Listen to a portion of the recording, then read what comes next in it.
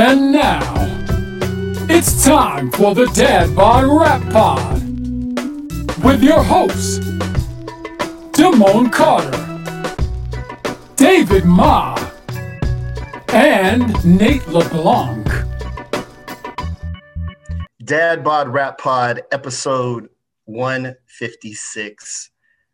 My name is Damone Carter, aka Dim1. I am joined here in Zoom as I have been for the past 12 horrific months, but less horrific when I get to nerd out with the bros. Joined by Nate LeBlanc. What's happening, man? Doing good. Thanks for asking.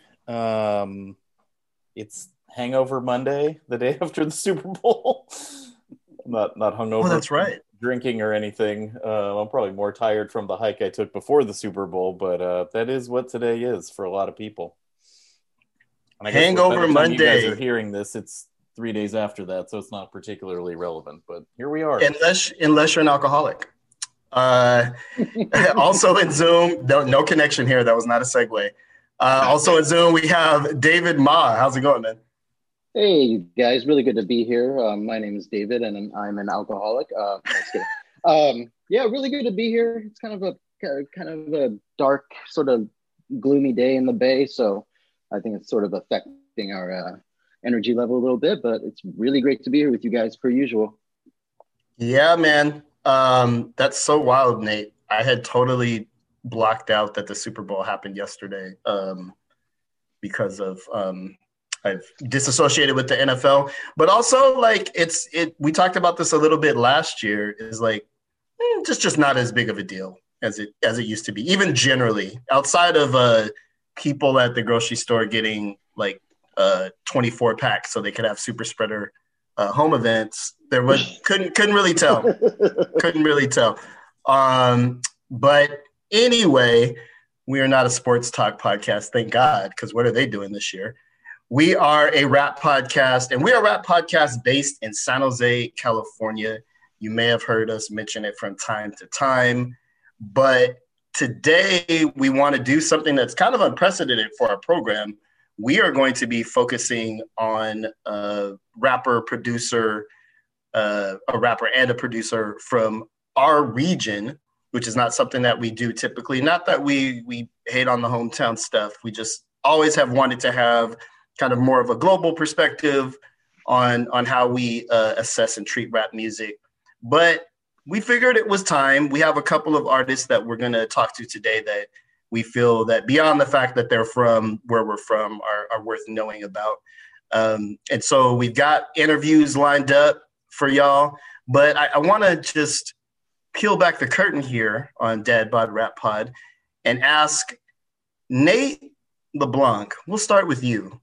Evergreen Nate. How and when as a young San Josean did hip hop find you? Because just newsflash, people, this is not an urban area, especially in the 90s and 80s when I grew up. Hip hop was not like oozing out of every car and venue. We kind of had to find it. I mean, I'm guessing I'll hear what y'all say, but you kind of had to find it. And I'm wondering, Nate, how did you find hip hop, or hip hop find you as a young San Josean? Yeah, mostly how I still find it, which I guess this has been replaced by the internet, but by listening to the radio and watching TV. Like we would listen to the radio, and I had a little, those cassette clock radios. You probably picturing the exact one that I had with the fake wood furnishing. From the time that I knew what hip hop was, I was just trying to find it and put my little cassettes in that clock radio. I think I probably heard it on the radio first, and then I would start going to the warehouse and buying tapes. I have actually kind of a cute story. I don't know if I've ever told on the show, and it's not exactly hip hop, but it's hip hop adjacent.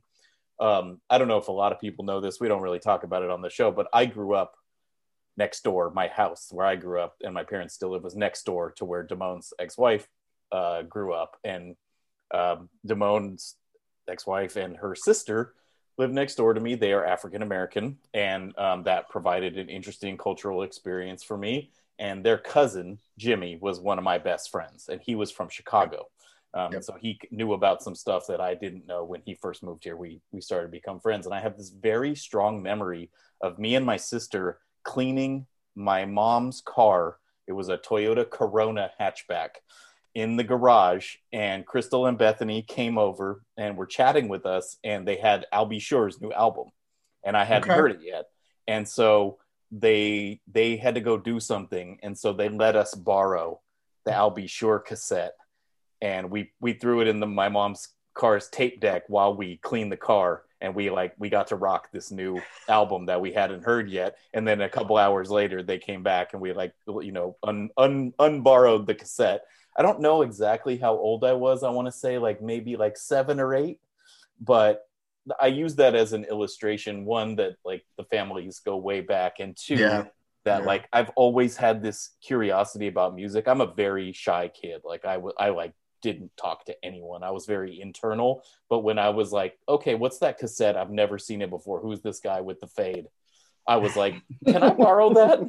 You know what I mean? So I think it's kind of a part of my life where I have this intense curiosity about music. I've always been drawn to hip hop. And I would say once the radio and all that stuff kind of set me on that course, the thing that really kicked it off was House Party and Kid and Play. From that time, from watching House Party, I was obsessed. The dancing, the music, the DJ aspect of it. I was probably a little young to be watching that, but I always loved that movie. I still love that movie. During quarantine, I watched that movie on a Friday night, and I basically had tears in my eyes the whole time because of how great it is, how much I love it, and just how much it just taught me about what I thought life would be like as a teenager when I was a younger kid. So that's kind of a preview. All right. I'm sorry, Dave, you as a youngster, mean streets of Santa Clara, how did hip hop find you? Obviously, deep in ciphers during park jams, no, just kidding. I grew up in Santa Clara, fucking suburb of the suburbs. For me, it was sort of a two-pronged thing. One, which isn't unlike Nate's experience, radio and TV. TV being CMC Music Factory. Definitely grew up with that on channel 26. 26. We didn't have cable when we were younger, so we lived in these apartments, and so CMC Music Factory. After school, you would get to see the music videos to these songs that you would hear on the radio. So on the radio, we would listen to 106 KMEL, and we're sort of dating ourselves a bit here, but 97.7, Hot 97.7. So that's one prong of sort of how I got into hip hop. The other was not unlike sort of my adolescence. It's just older cats you kick it with. So in those apartments, I remember in 1989, my buddy gave me NWA Straight Outta Compton, and that was sort of the first real thing where I'm like, what the fuck is this? What the fuck? And to this day, I can probably rap the whole album word for word. So those are probably both my main introductions. What about you, Damon? As Nate and Dave are always quick to point out in these conversations, I'm a little bit older. And so, I think it's a combination of those things. I think hip hop reached me through the regular kind of pop culture channels, right? I'm born in 76, the mid 80s, to see somebody doing something breakdance related or to hear a beat was something. You recognize that to be something different and apart and young and hip and cool. So you got snatches of it here and there. I mean, really in the mid 80s, there weren't a lot of rap songs being played on radio stations. Mm-hmm. But I had an older homie, to your point, Dave, shout out John Hilton, and his brother Tim, who lived down the street, who kind of fancied themselves as mobile DJs. And so while they didn't have a bunch of hardcore hip hop, as we would say, a lot of the electro Jam On It, Planet Rock, of course, was huge here in San Jose at that time and throughout the 80s and 90s. Freestyle high energy music was huge. So those were kind of some of the original touch points. And then for me, what really kind of kicked it into overdrive was cable came to my neighborhood summer of 89. And then I was able to watch Yo MTV Raps. And that was like, I kind of had an encyclopedic catalog. I was on VHS, was taping videos and rewatching them. And that was kind of for me, the real thing that brought me into the culture. In part because it was like, you know, cats like KRS-One, Public Enemy, you know, these were Black dudes that were talking about things in a way and subject matter that I had never really known about. And so in many ways, it was like I learned about the music, and I also got radicalized from a political standpoint back at that time. So I really, you know, who knows, were it not for cable, who knows where I'd be today. But we were not the only ones, it turns out. And I grew up thinking like I was like some weird person on the island. Like to know somebody that was into the same hip hop that you were into was definitely not common back in those days. But as it turns out everywhere, because rap is like universal and viral, there were a bunch of cats honing their craft, going even back into the 80s. And, you know, we have a couple rappers from this region, you know what I mean, that have been at it for a while, have been doing their thing and have made some interesting music. We'll start by teeing up our first interview guest, MC Jihad from the group Third Sight, which Nate and Dave have written kind of the definitive history of Third Sight. Is that still on Notorious if folks want to check it out? It's on notorious.com, but it's also on Passion of the Weiss. That's right. Nate and I did it along with our great friend JB. So shout out to JB. Absolutely. So I definitely, you know, listen to this, obviously, but I would also direct people to go back and check this out, because I think it's great, and not many groups from our region get that kind of a loving dissection of their work. Nate, can you, for folks who don't know, which may be a lot of our listeners right now, can you kind of set up what was Third Sight, and why did you guys feel like you needed to put together like a definitive history of the group?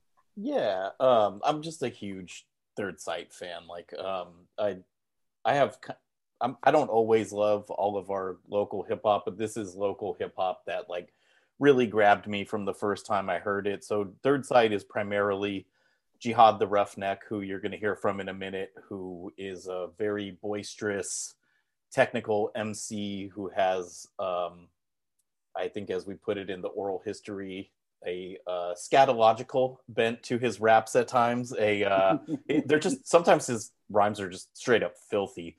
And I think that's something, going back to what Dave was saying earlier, that like still speaks to the little kid in me. Like they always say like our parents' generation or their parents' generation had to take like the Red Fox or the George Carlin records into the basement and like listen to them when their parents weren't around.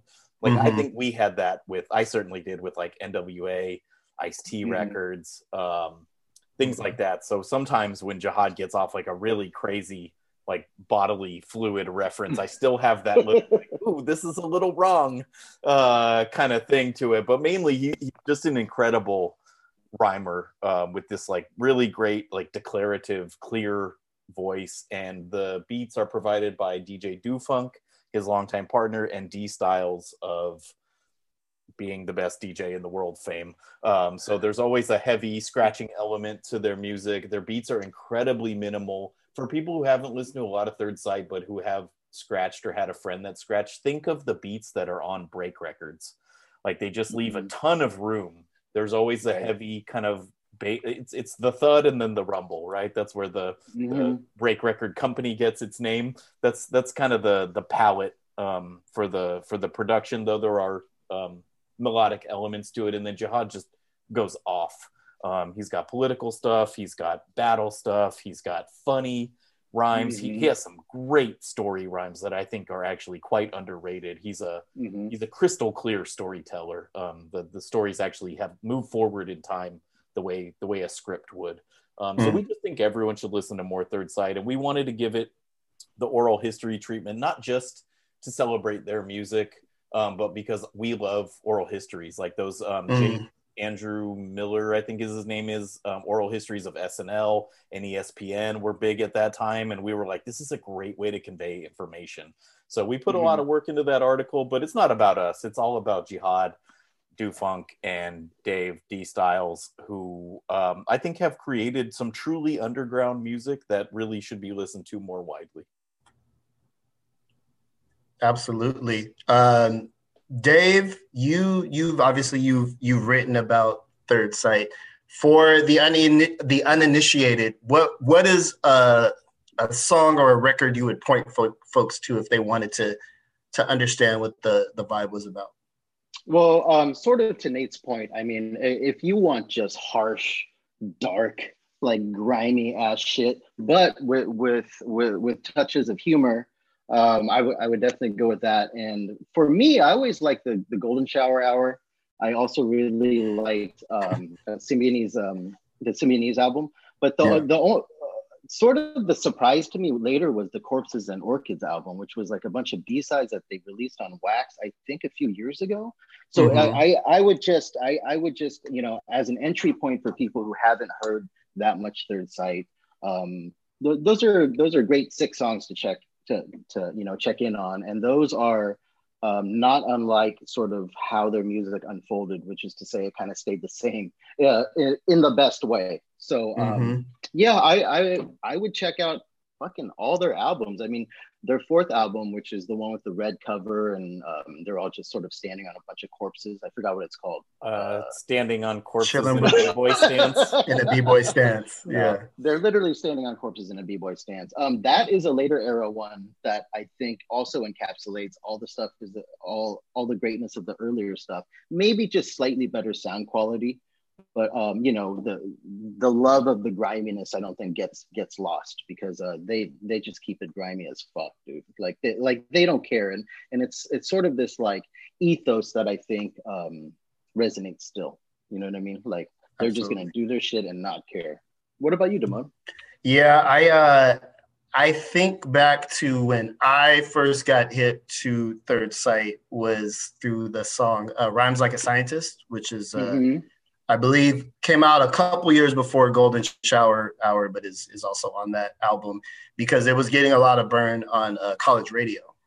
And I forget, I think somewhere in there he mentions being from the 408. And I remember that we were like, yo, who is this guy with the powerful voice? I mean, like powerful, like kind of almost in the Chuck D realm in terms of like booming voice, but also, you know, he's deft. Jihad is very deft with his rhymes, and Rhymes Like a Scientist in particular combines all of the elements, which I think makes Third Sight great. Which the beat is banging, D Styles is scratching his ass off, and Jihad is bringing you, you know, kind of cypher quality, you know, hardcore bars and such. And so for me, I always go back to that and like how it felt to, you know, again, kind of grounding the San Jose experience, to hear somebody who was from your part of the world that was kind of killing shit. And also not necessarily in a way that was kind of copycattery. There were some groups that like, and this is no knock, that, you know, definitely nursed themselves on the New York sound and maybe tried to recreate it. But when I listen to Third Sight, I listen to something that sounds definitively West Coast, in part because of the turntablism tie-in. And I think there was a lane for Jihad he could have like mimicked a lot of East Coast MCs, especially because of the register of his voice, but he doesn't. It's still something that is very much West Coast in the tradition of Freestyle Fellowship and Hyro and all of that. Like I know he's a product of that era too. So I just remember feeling, you know, a lot of pride about it. And also, you know, D Styles is a friend and mentor. So it's like, oh, he's doing this. So, you know, they came along. I think Third Sight came along as maybe the second wave of South Bay hip hop, which, you know, the first is definitely anchored by Charisma and Peanut Butter Wolf. the records that they were able to put out earlier. One of the first groups to actually get a major label deal. Obviously, again, if you want to go down this rabbit hole, there's Homeless Derelicts, there's Derelicts. If you really want to go deep and make Nate smile, look up 10 Bass T and or MC Twist. These were like the proto waves of MCs, but all of that I've said happened in like an 8-year span. So just as hip hop developed rapidly, so did the South Bay scene. And I think by the time we get to Third Sight, now you're seeing groups, and we also have an interview with the architect who produced a lot of South Bay based groups. Some of the artists he was working with started coming up at that time, and they were good as anybody. There was a time when that wasn't necessarily true, when it was only like 1 or 2 cats from out here who could really do it. But by 93, 94, we had like real talent. And I think Third Sight, perhaps, one of the best groups from that era, and still doing it, as Jihad will talk about in his interview here. He had I think Third Sight had like 4 official albums and then a couple of B-side releases. And then Jihad has had his own solo career that has had some really cool, interesting records. And he's got a couple more coming up in this year. So why don't we get into it? This is our interview with Jihad the Roughneck from Third Sight, Dead Bod Rap Pod.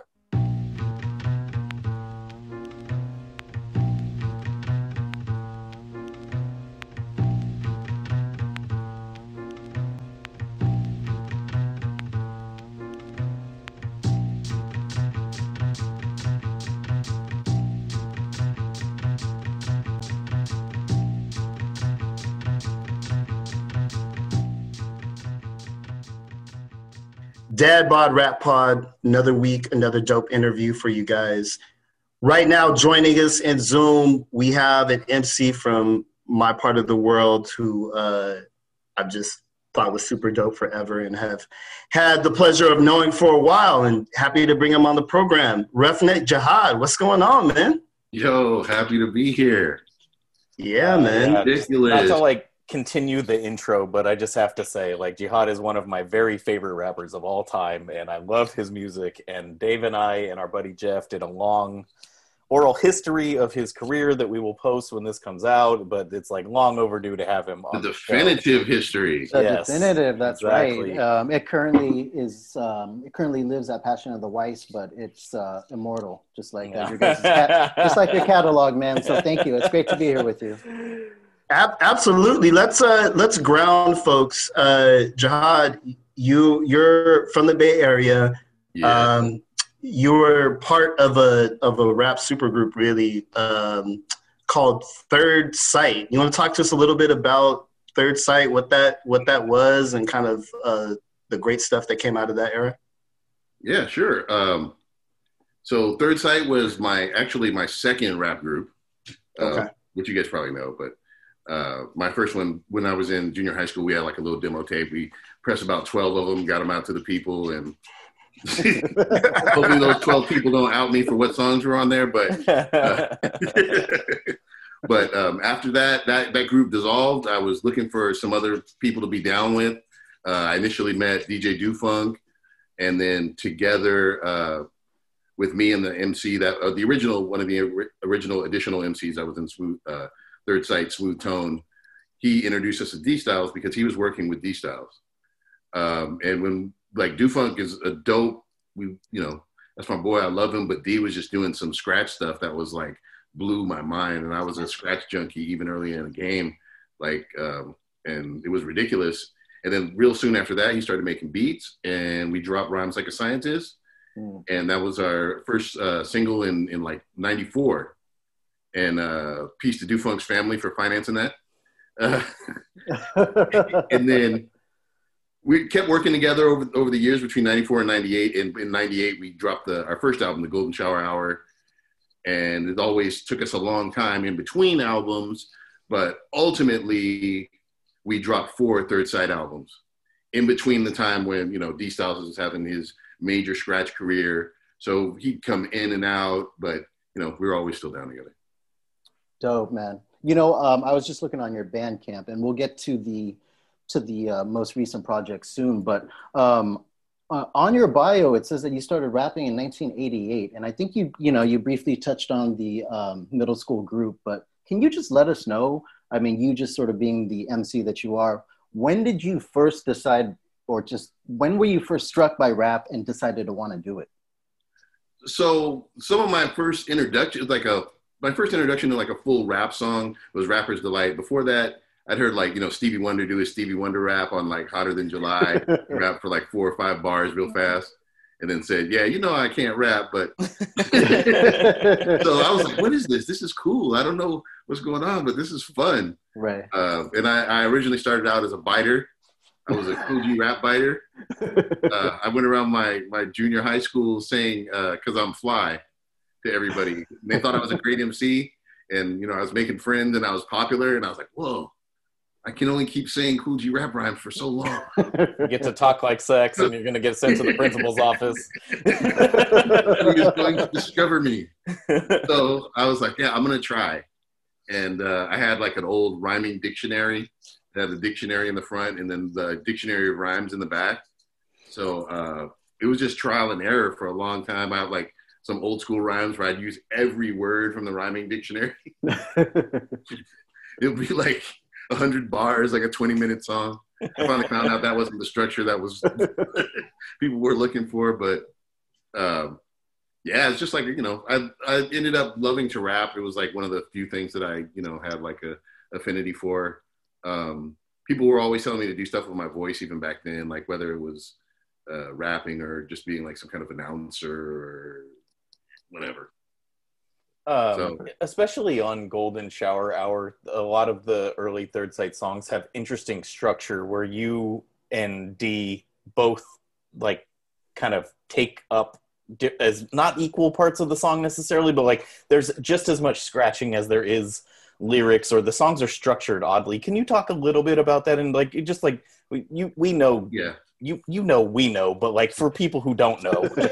Sure. One of the interesting like things about D Styles is D Styles, he can rap and he always wanted to rap, but he was better at scratching. So he would try to rap with his scratches. So if you go past the phrases and you just listen to like the patterns that he's putting down, those are rap patterns. And in the first verse, we consider the first part of Rhymes Like a Scientist to actually be a scratch verse. Yeah. Because he went for 20 bars, like just doing phrases, like if he would rhyme. And sometimes you'll catch him in a freestyle and he'll bust a freestyle, but his sense of musicality has to do with him seeing those sounds as verses, which is why his album was so strong. Because that was just like, if you know D, that's him rapping. That's so dope. Man, let's talk a little bit about your rapping. You mentioned having a voice and people telling you should do things with your voice.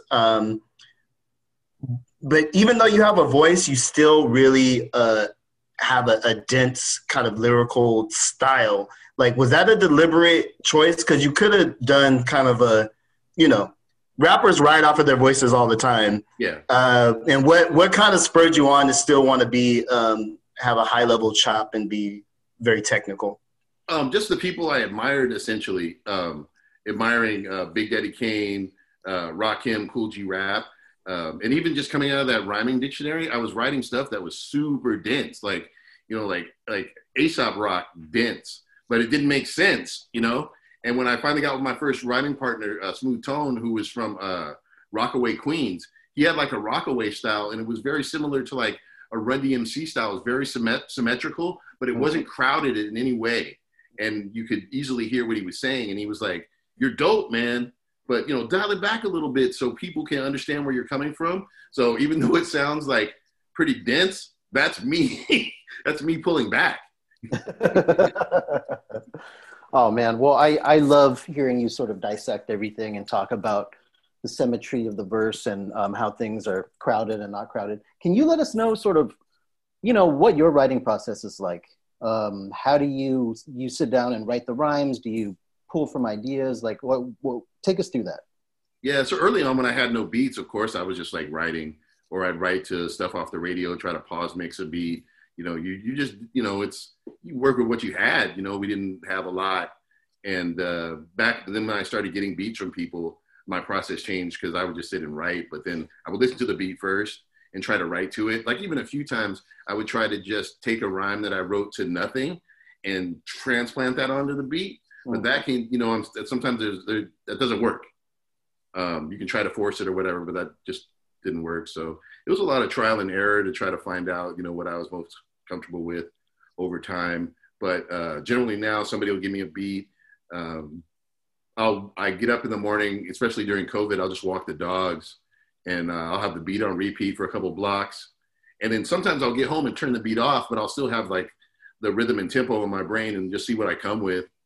And then even I heard from an interview that Freestyle Fellowship was doing that sometimes when they recorded stuff, they did it in one take and they would keep it no matter what.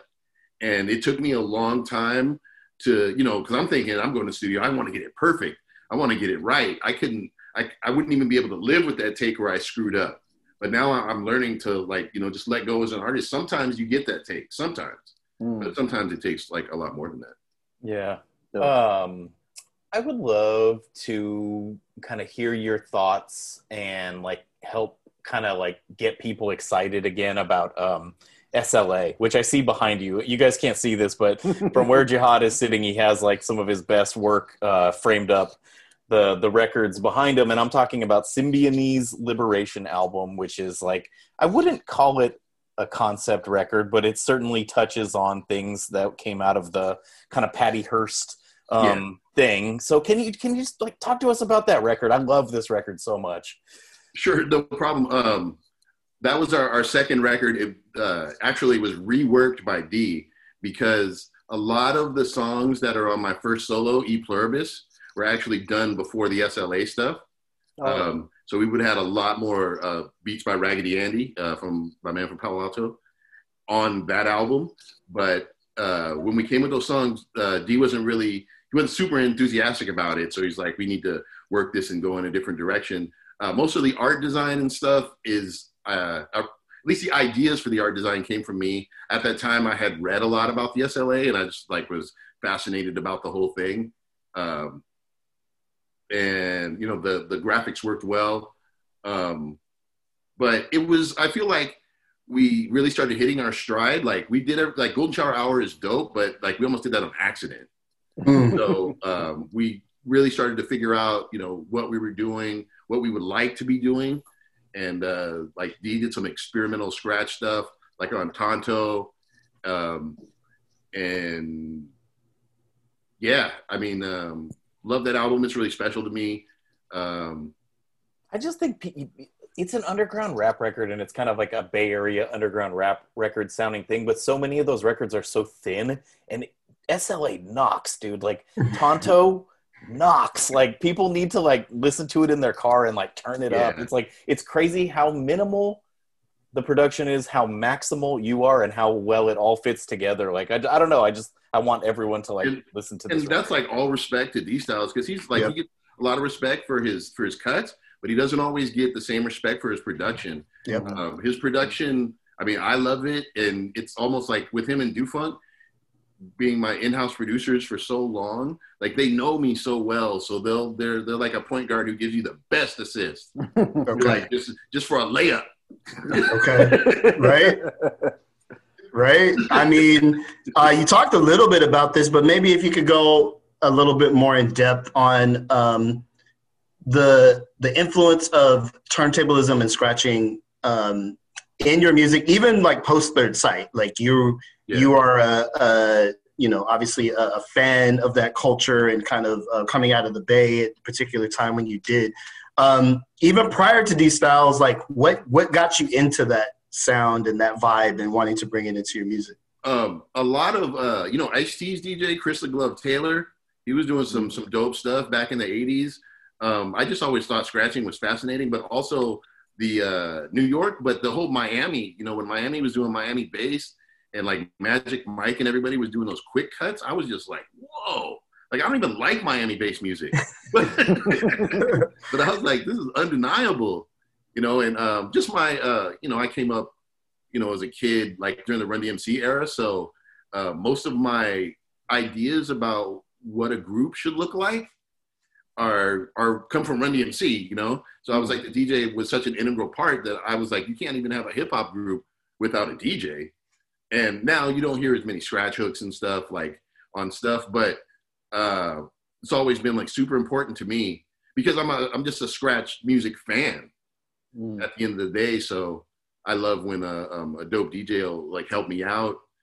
And yeah, so I worked with D on all the Third Sight stuff. On the last one, Third Sight 4, Private Peep Show and Waxsmith added some cuts on their songs.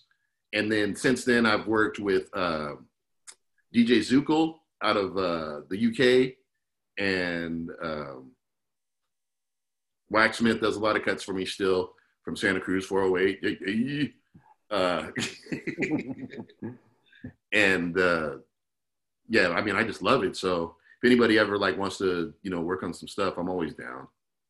Oh, and my DJ Cymatic, also from the UK. UK has some scratch heads nowadays, and they love boom bap because, you know, some people are just into scratch purely, and they don't even want to deal with a hip hop record in any way. But I've, you know, found some cool heads we have like a similar vision, and they'll be like, oh, is this scratch too complicated or whatever? And I'm like, man, do your thing. Because when I work with an artist, if I trust you enough to work with you, I trust you enough to do your thing. I've already heard you. I know what you do. That's why I'm asking you to do it. So please do you. You know what I mean? Don't change. You know, don't go changing trying to please me. Well, you know, speaking of you and doing you, I mean, we could go on and on about Third Sight. I mean, we're such fans of the 4 albums, and even Orchids and Corpses. Oh yeah, I love. But you know what? For the uninitiated, you have a plethora of solo stuff, and you know, just for cats who have not heard of Third Sight, who are just new to Roughneck Jihad, what is your solo album that they should check out first?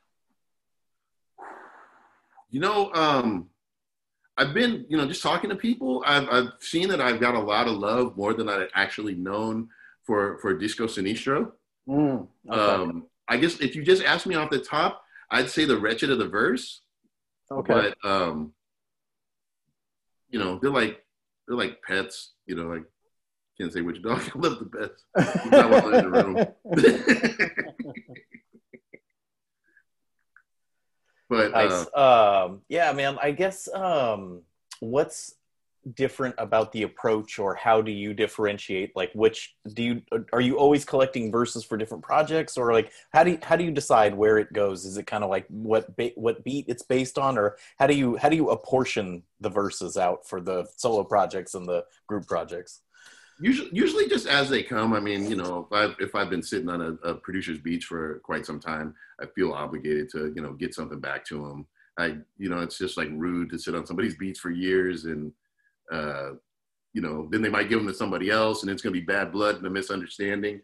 So, but I generally write by feel. Like I might have beats from a few people at one time, but whichever one speaks to me the most, I go to that one, because it's like the least path of resistance. Like I'm already feeling something. Mm-hmm. And then I usually use the ones that, because sometimes, like, just in my career, I have, you know, I'll front on a beat. I fronted on a couple of beats, but I still recorded it. And then people ended up liking it. So I'm like, oh, I'm not the best beat picker. I don't want to fall into Nasville. So, so I need help. You know, sometimes people got to tell me, this is a good one for you. Why don't you go ahead and give it a try?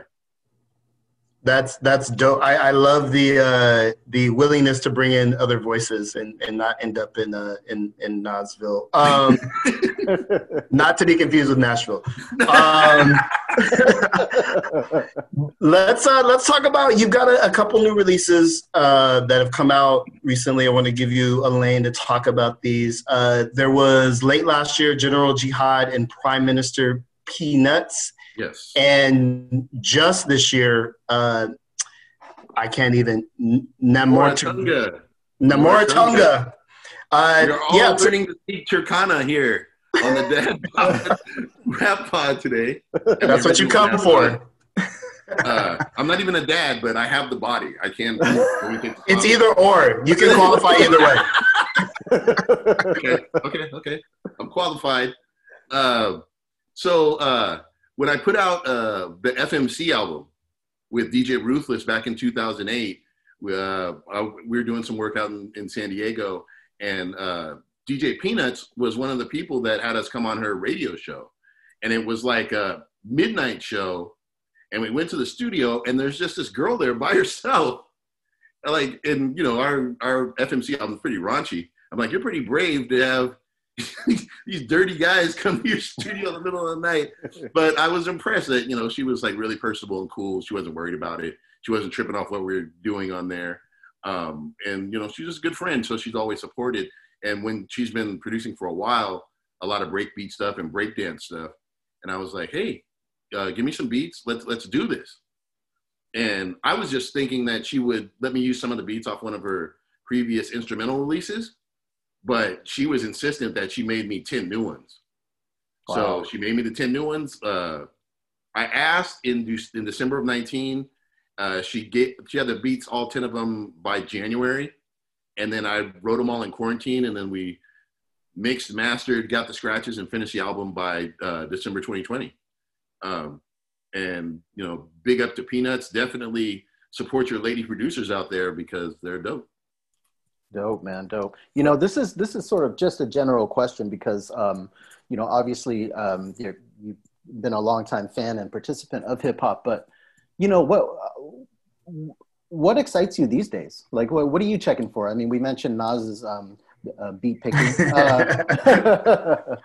Yeah, like who are you checking for these days? Yeah, I mean, no disrespect to Nas, Illmatic is still pure gold, pure hip hop gold. I heard that Breezley Brewin from the Juggernauts is supposed to be putting out something in a month or so. Oh wow! So I'm super excited for that. I was excited like a year or two ago when there was the rumors that there was going to be a Scaramanga. Menelik, what's that dude who raps with Keith on Cenobites? Godfather Don. Oh, Godfather Don. Yeah, I guess they just couldn't find the financing because, you know, they both needed a paycheck and they couldn't find an independent to do it. But you know, I'm patiently waiting for Kendrick to do something new. Yeah. I'm sure that'll be decent. I'm always watching J. Cole. I usually like a couple songs off of his album. I'm not like super into him, but he usually nails a couple. He has some lyrical skill. But you know, I'm open, but I don't really have like too much stuff on deck that I'm waiting for as far as music. I mean, maybe I'll discover something new. Really sad the passing of Doom. I was hoping that he would come out of retirement at some point. I mean, I was just waiting for that. Right. Can you kind of just let us know, like, what, just off top, your reaction and feeling to the Doom news? Yeah, it was horrible. I felt bad when he was deported. And then I knew when his son died, I thought, and then we didn't hear from him. So I was like, maybe he just lost inspiration because that's something terrible, you know, to lose your child. So yeah, it was super sad in that way. And also from an artistic point of view, the best producing MC ever, you know, with his production catalog, with the Special Herbs and his rap catalog, he's, you know, you can't touch him. You know, maybe Rizzo will come in second. But, and he was like that guy in the underground that like made like almost like the most money with that Adult Swim stuff, like doing like 80,000 of that Adult Swim. I was like, man, like maybe we're making a comeback, you know, there's going to be some room for us, some checks and stuff from the underground. Not so much, but, you know, he was like our shining, you know, our shining star. With the stuff he was doing, you know, he was always like those R&B samples. Like those R&B songs that he sampled on Doomsday are just songs that you enjoy with your family. You know what I mean? It's not even the go-to James Brown. I didn't even expect him to, you know, sample Fine 100 Ways or something. And those were just songs on KBLX that were jams. But he, like, you know, took those and made it into some crazy hip-hop. So, Man, it's like incredible loss, like a Kobe loss. Yeah. Well said. Thanks for sharing that.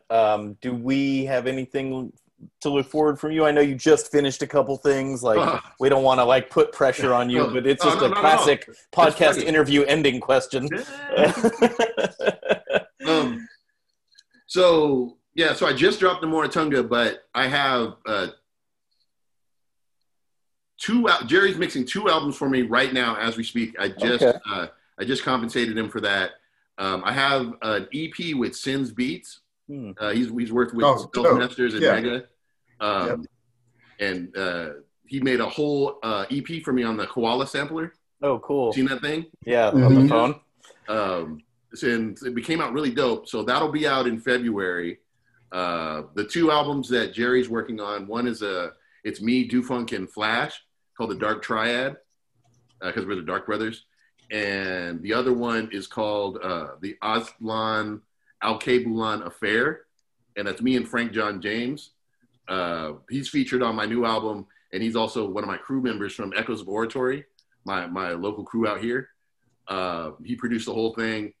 He really pushed me during quarantine to get my own recording set up at the house and then go ahead and just do a whole album in my downtime, because my job's been shut since last March. Oh, wow. It's just me staring my wife in the face a lot, and then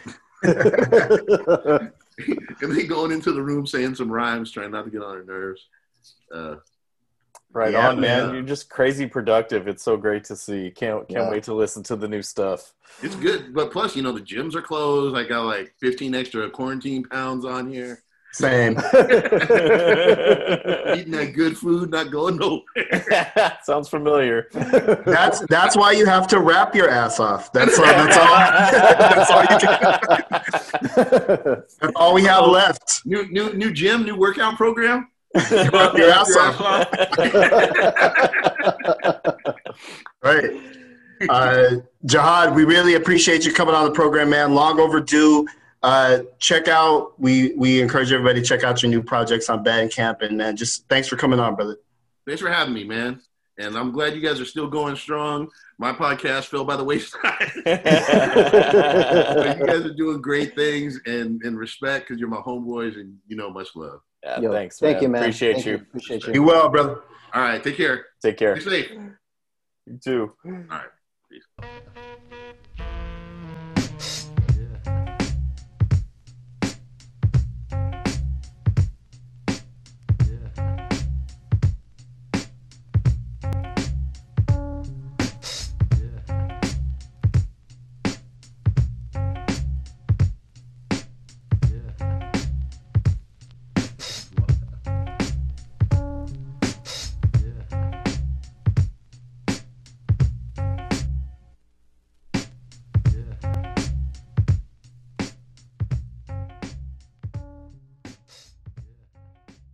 Dad Bod Rap Pod. That was our conversation with Jihad, who's a friend. I didn't mention that. Another one. Definitely the homie. Appreciate him coming on and talking with us.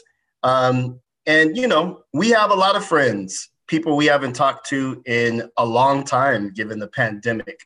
And we here at Dad Bod Rap Pod are doing a new ad with a new app that allows you to talk to people. Which is in many ways a lost art. So this app is called Stereo. You can get it at the Apple or Android store. And basically the way it works is you download it, you create a fly-ass avatar. Dave hit him up for settings on how to do the lightest mustache possible, like the lightest mustache setting. Dave figured that out.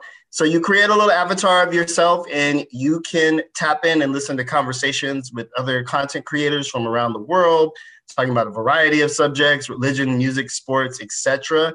Or you could host your own live kind of chat room, and folks can listen into your conversation. They can also send audio messages. So it's really an interesting app.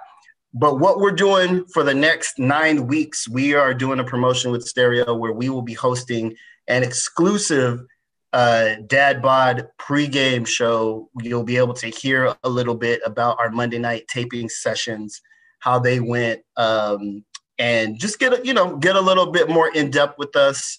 We'll be talking about all things hip hop and dad bod related, of course. So that is going down Mondays at 7:30 Pacific Standard Time. If you want to download the app and tap in. Once again, that's the Stereo app, and look for Dad Bod Rap Pod, and you will find some fly avatars of us on Stereo.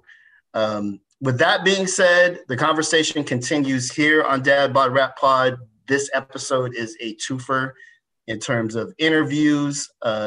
We have another interview lined up for y'all with The Architect, who is from Milpitas, just outside of San Jose, but has worked with folks at some of the highest levels of the music industry, and also is continuing to work and put out projects with some of the best rappers from our own backyard. So he was gracious enough to join us. Want to give a little apology. The audio is not the best on this interview, but we hope that you can salvage some good insights from producer The Architect here on Dad Bod Rap Pod.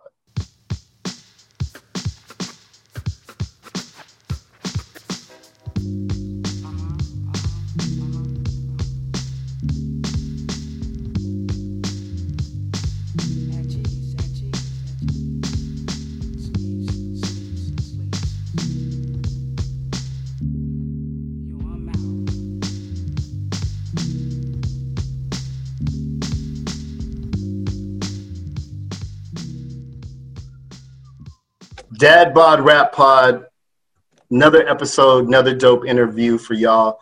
Joining us in Zoom, we have a producer who's worked with everybody, underground, mainstream, and in between. We welcome to the program Architect. How's it going, man? Peace. How y'all doing, man? Man, we're living it, surviving. It's great to have you on the show because you're actually, I think, from our part of the world, correct? Are you from the South Bay? Yeah, I'm from Milpitas, California. We want to jump into your history a little bit. Us being from San Jose, of course, there's a lot of understated history here. Can you sort of let the people know about Homeless Derelicts and what that era was like and your involvement in that history? Definitely. It kind of got out around San Jose and Milpitas, the South Bay in general, that I had a sampler. And I was in a mall, and I ran into Grand's brother, 50 Grand's brother. And he was like, yo, you got to see my brother rap, man. My brother's ill, whoop, whoop. So then he took me over to Grand's house, and Grand was rapping. And I was like, yo, this is ill, man. And the rest was history. Because, I had a certain style of music anyways. So, you know what I mean? It was like, it was real underground for the time. It wasn't a lot of Dre style. You know what I mean? So Grand fit what I was doing perfectly. You know what I mean? And after I linked up with Grand, I knew Charisma because he's from Milpitas. So Charisma linked us up with this guy, Matt Brown. So we were all in the same management at one point, Charisma, Peanut Butter Wolf, and Homeless Derelicts. Okay. Word, man. Yeah. Yeah. The beat for Cash Money, which is such like an underground classic from that time, is that just like really symbolizes the sound of that era. Like, I guess what I want to ask you is, did you guys consider what you were doing at the time to be underground, or was it like in search of a deal, or like what did you think like the ceiling was going to be for Homeless Derelicts at the time? Well, at the time, it's kind of crazy because like it wasn't it was an underground, but I didn't look at things in that way because it was still about, we're going to get a record deal, and you know what I mean? And the biggest artists then, we coming out of 89, and, it figures at that point, it's probably like 90, 91 when we're doing those recordings. And, Big Daddy Kane, you know what I'm saying? All the classic, Tribe Called Quest, NWA, everything seemed to be on a big major label to me. You know what I mean? So I looked at it like we were just making music, obviously to compete with what was popping at that moment. You know what I mean? But, in the same note, it wasn't like anything was contrived, like we're trying to do something. It was just like, this is what we do. But it just so happened that style of music was really what was popping in the early 90s, if you ask me. Absolutely. We've asked a couple people this. If you have some, great. If not, no big deal. But do you have any stories of like getting taken out to dinner by labels, or like any like near kind of meetings that got called, or anything you remember from that time you can share with us? Well, when I did a record for Coolio back in the day, and I was only like 18 or 19. I drove to LA, and when I went down there, I was rocking with them in the studios and stuff, and, rolling around. But back then, it wasn't big money stuff. So I was like in the hood down there. And they had like basically had an apartment where they had all the different acts outside of Coolio. He had his own crew of people, the 40 Thieves. So we had different groups that were over there, and I would be in there making beats in the living room. So this one day, Coolio was like, yo, I need to get my beat for the album, blah, blah, blah. I want you to do this. And keep in mind, I got to bring this real quick. Because I had the sampler, when Coolio's brother came to the Bay, he ran into some people and they were like, yo, you got to hear this dude's beats. He got a sampler. His sampler's sick. Da-da-da. So, having that sampler just kind of made people gravitate. So anyways, Coolio's brother had came to my room at my house and was like, let me play me some beats. I played him some beats. Boom. So fast forward a year later, I'm down there with Coolio and them inside this little apartment thing in Long Beach, making the beats right there. And I'm being all creative. And Coolio's like, yo, at one point, I made like 3 or 4 beats. I was turning them off, because back then, you just turn shit off on floppy disk if you didn't like it.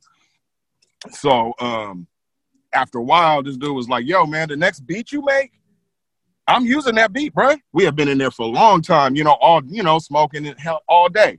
He's like, I'm using the next beat, man.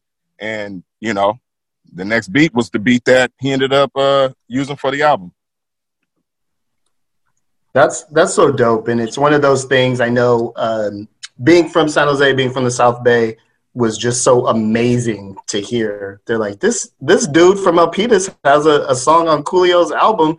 Did that experience was that a kickstart for you to do more production work in the industry? I didn't look at it like that. My perspective was a little different at the time. So it was like, I didn't even look at it like I was going to be selling beats necessarily or becoming a producer like that. Actually, when I was done with the Coolio thing, I came back to the South Bay and started finishing up everything I had going on with Homeless Derelicts and Peanut Butter Wolf and stuff. So, I didn't really use that as a catalyst. You know what I mean? Just because I just didn't. Mm-hmm. In fact, I talk about it more now. I never even talked about it back then. I never did an interview about it. Nothing, man. It's more now. It seems to be, in the last 8 years, it's become something that really affects what I'm doing. But outside of that, at the time, people didn't even know I did it.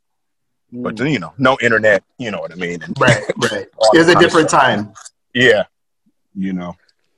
Yo, man. Well, since we got your ear, I want to bring something up that was a little bit controversial a few years ago, and that is regarding the Nas sample as well as the Nas artwork. I'm not sure if you're comfortable talking about this, but I just kind of wanted to get your perspective, man. Did you feel like it was a situation where things were kind of stolen or bitten? So that was now, I would say that was something in this modern era of what I'm doing that really put me on a certain type of path. When we did the record, I was doing a record with Noah the Flood, right? Mm-hmm. This is interesting. I'm about to go on tour, and he hits me. He's like, yo, this is the cover. Should I put it out? What do you want to do? And I'm like, man, I'm about to leave, bro. I was literally about to go DJ for Souls of Mischief in Europe for 60 days or something. So I was like, whatever. And so boom, he puts the cover out, boom, boom, boom. And then I'm in Switzerland at this point, and people are just blowing me up on Instagram. So I'm like, yo, you see this? You see this? I actually didn't really realize what was going on. And then I went and looked, got on the internet. I looked at it. At first, I thought it was just about the cover. You know what I mean? I was like, well, I guess we got the same cover. I get it. You know what I'm saying? That's strange. But then it was like this beat was on there too. Right. So I basically showed that shit on Instagram, and, the internet kind of made their own decision. I didn't even say anybody stole anything because, see, I know what it's really about. It's like they could have, I guess, if that's what the people want to believe. But the reality is that we didn't take that picture. Right. That picture was up on the internet. Right. I definitely didn't play the sample. Like that wasn't my band. The records are available. So, you know what I'm trying to say? So the stuff is available. So, lightning don't usually strike in the same place a lot. But Twice? Yeah. You know what I'm saying? But hey. Yeah. So with that said, I'd rather say that great minds think alike. Okay. And shit happens rather than try to like throw Kanye West and Nas under the bus. I mean, I did a whole remix record with Nas's lyrics. So shit, if that's how it went down. You know what I mean? Sure, about his fair play. Maybe we're even. Yeah. Well, thanks for putting that issue to bed, because I know it was a bit controversial, and I'm sure people are glad to hear from you about it. Definitely. Yeah, I'd like to go back a little bit to another thing where, and I hope you don't mind if we keep coming back to this. There's just like very few kind of San Jose or South Bay things that we can get excited about. But when in the late 90s, you guys were doing the Executive Lounge record, that was like a big collection of San Jose talent. Can you talk a little bit about that record and how that came together? And if you've thought about that at all recently, or was it just kind of a blip on the radar? Or just tell us what that was all about, please. Well, we did the record with 75 Arc. We did Encore's record, and it got a good response. And all the people on the record I known for years. It was like nobody on the record is like, I still talk to these people all the time. You know what I'm saying? So these were like friends, and the label was like, yo, why don't you do something and produce it all? And I was like, all right. And why not just go to my folks? You know what I mean? The people I'd already been working with, Persevere, I've worked with him for years prior to even that. Obviously, Homeless Derelicts, Encore, Dave Dubb, Pablo's on the record. My man Holocaust, who he's actually changed his name to Birdland. So when you see me doing things with Birdland, that's the same dude. And, I'm working with these guys, I'm working with these guys now. So that was really just family, man. That was just family, man. That's so dope. And it was such a dope moment in time, again, as a San Jose person, a San Jose artist, to see these cats doing that. You mentioned Encore's record, so I wanted to get a little into that. I know you guys kind of go back a bit. Can you tell me a little bit about how that record came together and kind of what the response was after you guys put it out? His first album, which the name is escaping me. I'm sorry. Self-Preservation. Self-Preservation. Right. Yup. That was that. Once again, Encore's a dude. Our parents know each other. You know what I mean? I've known him for a long time. So, one day he was at the crib rapping, and I was like, "Damn, bro, you tight, bro? Like, this is sick. Like, you know what I mean? Like, damn, you need to be rapping, dude. You know what I'm saying?" And boom, he was, and I was actually linking with Grant at that same time. So, but from there, he got on songs with Grant. We did some songs, and we used to record at Dan the Animator studio. So that's where all those recordings were done at. So basically, I was over at Dan's studio, and we were mixing Homeless Derelict stuff, but I played him Encore's demos, and Dan was like, yo, this is crazy, man. Like, we need to put this out. And he's like, I'm gonna have my label stuff set up here in a minute. And he signed us to Bulk Records, which is his label. And then later on, it became 75 Arc, but it started out as Bulk Records. That's where also Kool Keith. We were watching Kool Keith and them do some of their stuff when they was doing with Blue Flowers and all that stuff. You know what I mean? The Dr. Octagon. All of that was kind of happening around the same time. So, long story short, man, once Dan signed us, boom, we was recording, man. And then Dan linked it up to where I was able to get some equipment of my own and start to record in my own facility. You know what I mean? So we recorded that album at our own facility and with our own studio, and there it is. Dope, man. Well, thank you for sharing that with us. I just want to jump around a little bit, and forgive me, but you mentioned Peanut Butter Wolf, and he's obviously a very important figure, not just to like the South Bay, but just music in general. I just wanted to see if you could share with us a little bit of your guys' history, when you guys met, just when you guys intersected, and what that relationship is like. Well, I knew Chris for a minute, like as Chris Cut. I didn't know him personally, but he used to work with this guy, Quiz One, in San Jose. And he was his DJ at the time, and I used to hear his name all the time. And like I said, I'm from Milpitas, so Charisma, from Charisma and Peanut Butter Wolf, he was always rapping. And I can't exactly remember. I know I was introduced to Peanut Butter through Charisma. But me and Peanut Butter became really cool because, once again, we ended up on the same management through Matt Brown. And so we would be at Matt Brown's hanging out, everybody chopping it up, kicking it. We don't have to be in contact. We're all, you know, not label mates, but, you know, management mates. So, yeah, man, that's how I met him. Okay, word.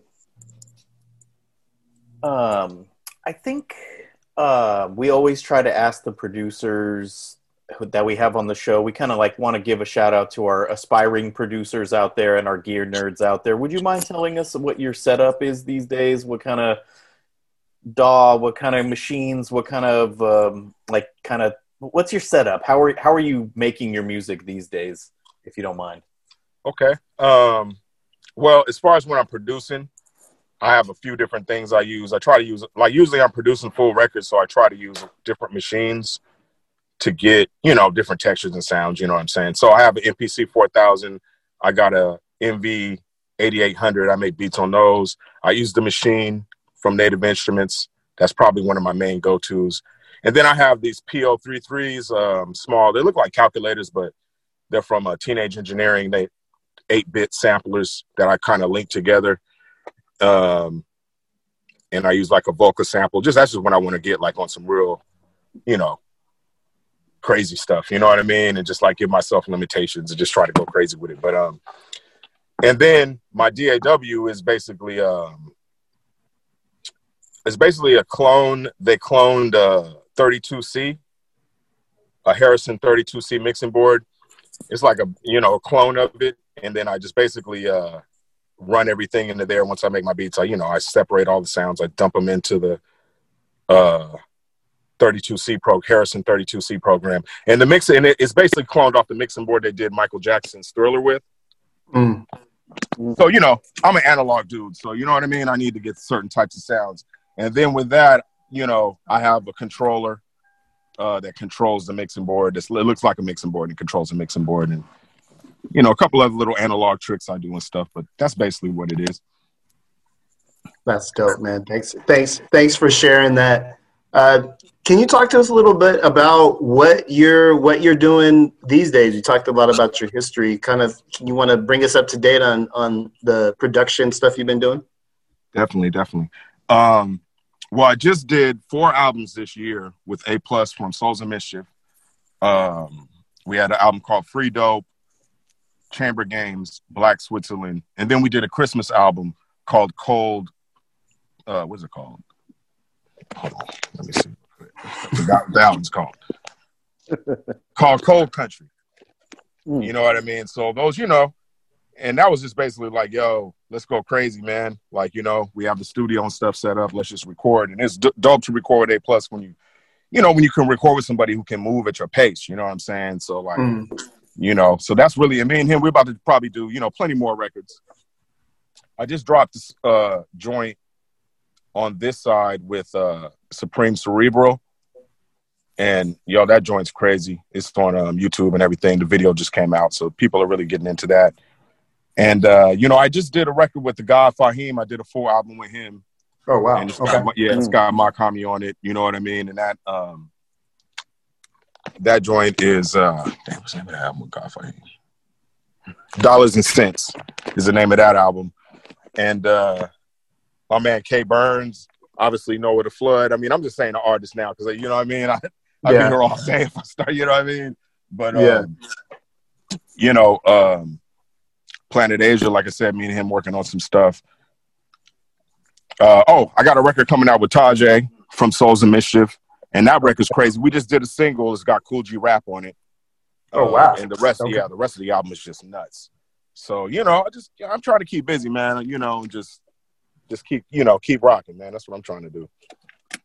Man, well, we definitely appreciate you coming on and just sharing a lot about your history and all the dope stuff that you've got going. coming forward. Are you still based in the Bay Area? Yeah. My studio's in Oakland, so I'm right there in Oakland. We're all where the magic is made. Okay, I heard that, man. Well, hopefully, maybe in a time when we can see people in person, love to meet you, chop it up with you. But we just want to thank you for coming on the program, man, and sharing everything about your storied history and what you got going. Just thank you so much. Man, thank you guys, man. I appreciate it. I really appreciate it.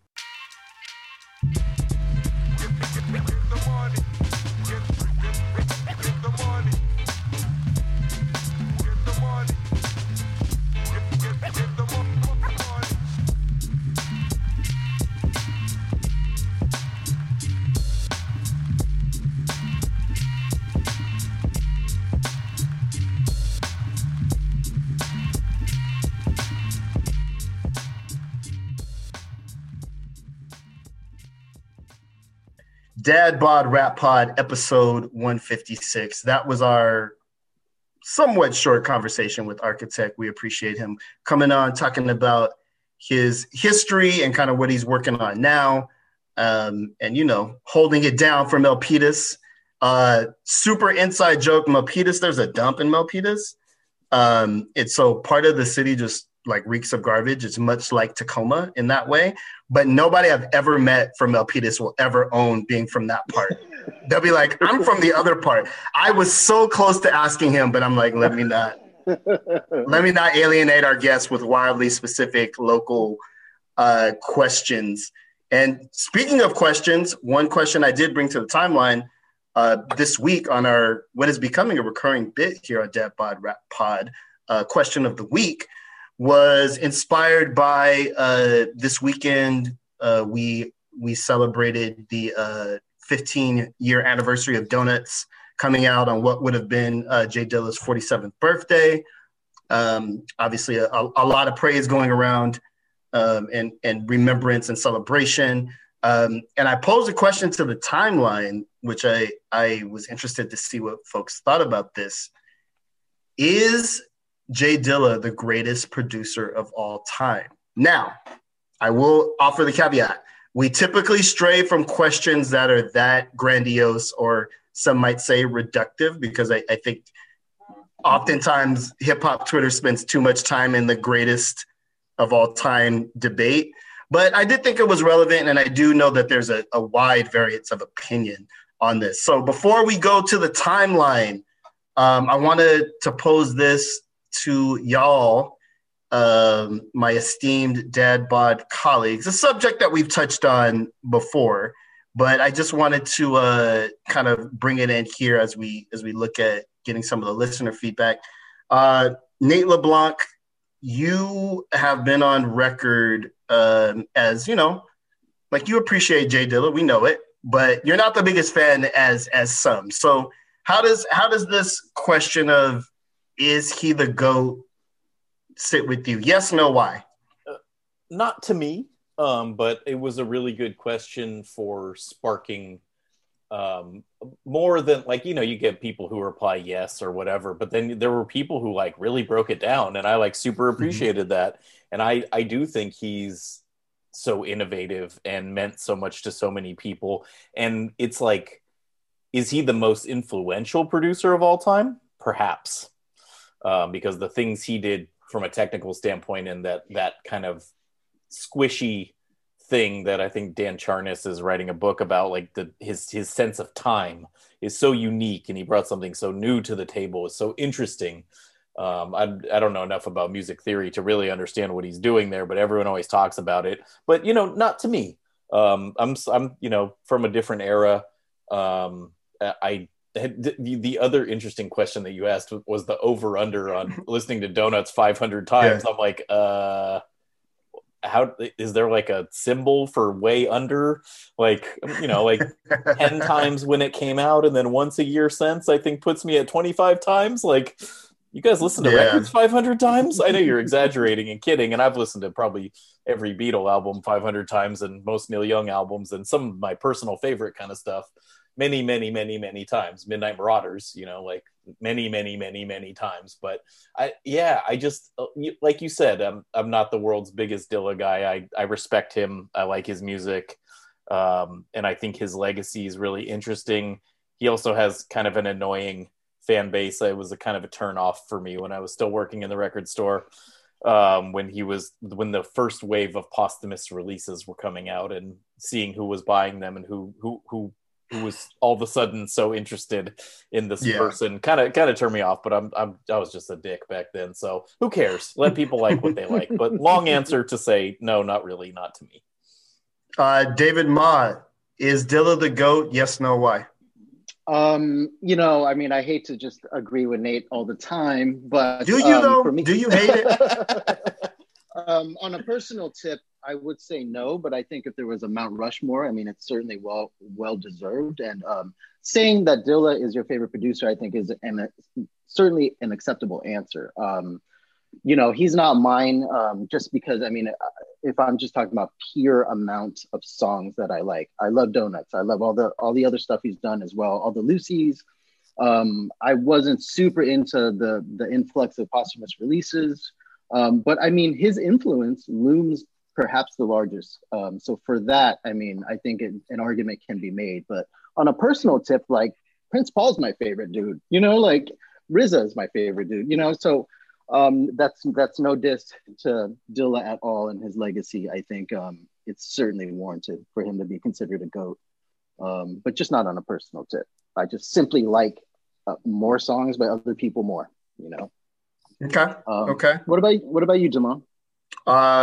As the representative here from the Dilla Booster Club, I am here to say that James Yancey, J Dilla, is the greatest hip hop producer of all time. But I want to couch this, and it was a super interesting conversation, and we'll get to the tweets in just a moment. I wanted to couch this in any greatest debate. I think you have to go into it being clear about criteria, which my question was not clear, because that makes for better conversation. But it's all about criteria. And so I do think that the argument for Dilla as the greatest producer of all time is sometimes mischaracterized. So I saw a little bit of banter on the timeline about, well, Dilla had hits, but if it was about hits that made him great, then he's not on the par of a Dr. Dre or any of the great kind of Pharrell, great hit-making producers in that sense. Like, he was not the greatest in that sense. He was also not the greatest in terms of producing memorable rap songs that you like. It's like Premier and RZA have him lapped in that sense. So if you want to make the argument for him as the greatest producer of all time, I believe that it is this. When it comes to the technical sophistication, influence, and the high watermark of sampling and live instrumentation, nobody's done it better than J Dilla. His influence continues to shine, even though his career was tragically cut short. And I do believe that you also have to see beats as not merely the vehicle for people to rap on. If your primary investment in beats is these are things for people to rap on, then J Dilla is definitely not the GOAT. But if you're approaching it from the angle of, I hate this word because I'm not a musician and I feel like I'm misusing it, but I do think it's apt here. If you're coming from the musicality of hip hop beats, I know way too many musicians that were like, this is the best thing I've ever heard. In terms of, especially when it comes to drumming, rhythmic timing, things of that nature. So that's my take, but I know that there is a great variance of opinion, which is why I fiendishly rubbed my hands together before I tweeted this. So let's take it to the timeline. Once again, we appreciate everybody chiming in at DadBod Rap Pod. I will do my best to get one of these out every week. We will begin with Lamb Money, that's L-A-M-B, Lamb Money, Lambo Calrissian, of course, on Twitter. I hate GOAT talk. Stats come in, and everybody's stats hold different weight. Is he my favorite? Absolutely. He could do so many different types of beats and has had many different stages of his career where he reinvented himself. So shout out to Lambo. DJ Mentos, djmentos.com on Twitter. Premier is the GOAT, and Dilla would agree. I do think this goes back to, if we are judging the GOAT by the person who produced the most rap songs that you like, and they would very hard to unseat Premier in that thing. Sun Ra, who's just going to be a weekly occurrence on here, Cannibal Oxtail. He's fully in the conversation, but there's no single number ones in terms of artistry, beat making. Commercially, it's Dre, the Neptunes. Sean Kantrowitz, which I can pronounce. Sean Dammit on Twitter. Shout out to Can't Knock the Shuffle as well. He's a fellow label mate on Stony Island with us. Check out his program. He says, yes, innovation, technical skill, versatility, influence. The only reason this isn't a universal fact is that he doesn't have the hits that some of his contemporaries have, but that has little to do with actually being great. And it's just an interesting debate. I go back to Micah 9. Is there a better rapper than Micah 9? I don't think so. Are there rappers with a better catalog than Micah 9? Absolutely. So it just depends on what you're evaluating. We'll get one more in here. Let's go to Alaska, because why not go to Alaska? Alaska _Adams on Twitter, friend of the program. No, because RZA, Primo, Dre, Pete Rock, Prince Paul, Large Pro, Dre again. Is this another Dre? Maybe we have Cool and Dre. The Bomb Squad, DJ Pooh, Quick, all exist. I like Alaska's takes. He has a particular hierarchy of meaning that I don't agree with, but I always find entertaining. So that was question of the week. Check us out at DeadBod Rap Pod on Twitter. We'll be posting more questions, more comments, more debate. I would encourage you actually to look through this thread. I don't have time to go through all of the responses. There is some great responses and back forth in that section, and I actually learned some things through viewing that thread. So please check that out. It's this expansive Dad Bod Rap Pod universe, which now includes our conversations on the Stereo app. So every week for the next 9-ish weeks, we will be having a conversation on a new app called Stereo, which allows you to listen in on conversations, join us in audio messages to conversations. I kind of think of it as like a live podcast taping, which you can chime in on, which is one of the coolest aspects of the app. So encourage you to go to the Google Play Store or go to the Apple Store, download the app, and you can check for us 7:30 PST on Mondays. Some combination of Nate, Dave, and myself will be showing up there, talking a little bit about the episode that we just recorded, because we record on Monday night. So if you want to get, kind of a pregame into what the Thursday episode is going to sound like, you can check for us there. There is a function, like I said, for you to talk back to us a little bit. So something that we're trying out just to prove that just because we are middle-aged men, we can still do new apps. And we encourage you to ride with us on this journey. So download the Stereo app, check for the Dad Bod Rap Pod unauthorized show every Monday for the next 9 weeks, 7:30 p.m. PST. If you are a visual learner and you can't do the audio thing, you can always check for us at Dad Bod Rap Pod on Instagram. We do a new episode every Thursday, interviews and banter with some of the most influential voices in the culture. We are the Dad Bod Rap Pod. When the weekend starts, summer sunny it goes. I had that instinct to jam classy hoes, so I went to East Ridge and hung on the rails and spent about 10 minutes watching girlies' tails. I saw this freak who looked real cute, but security guards who sported the blue suit had the whole unit ready, walking in a pack. They escorted me out and said, "Don't ever come back." I flipped them off and went about my way to get money.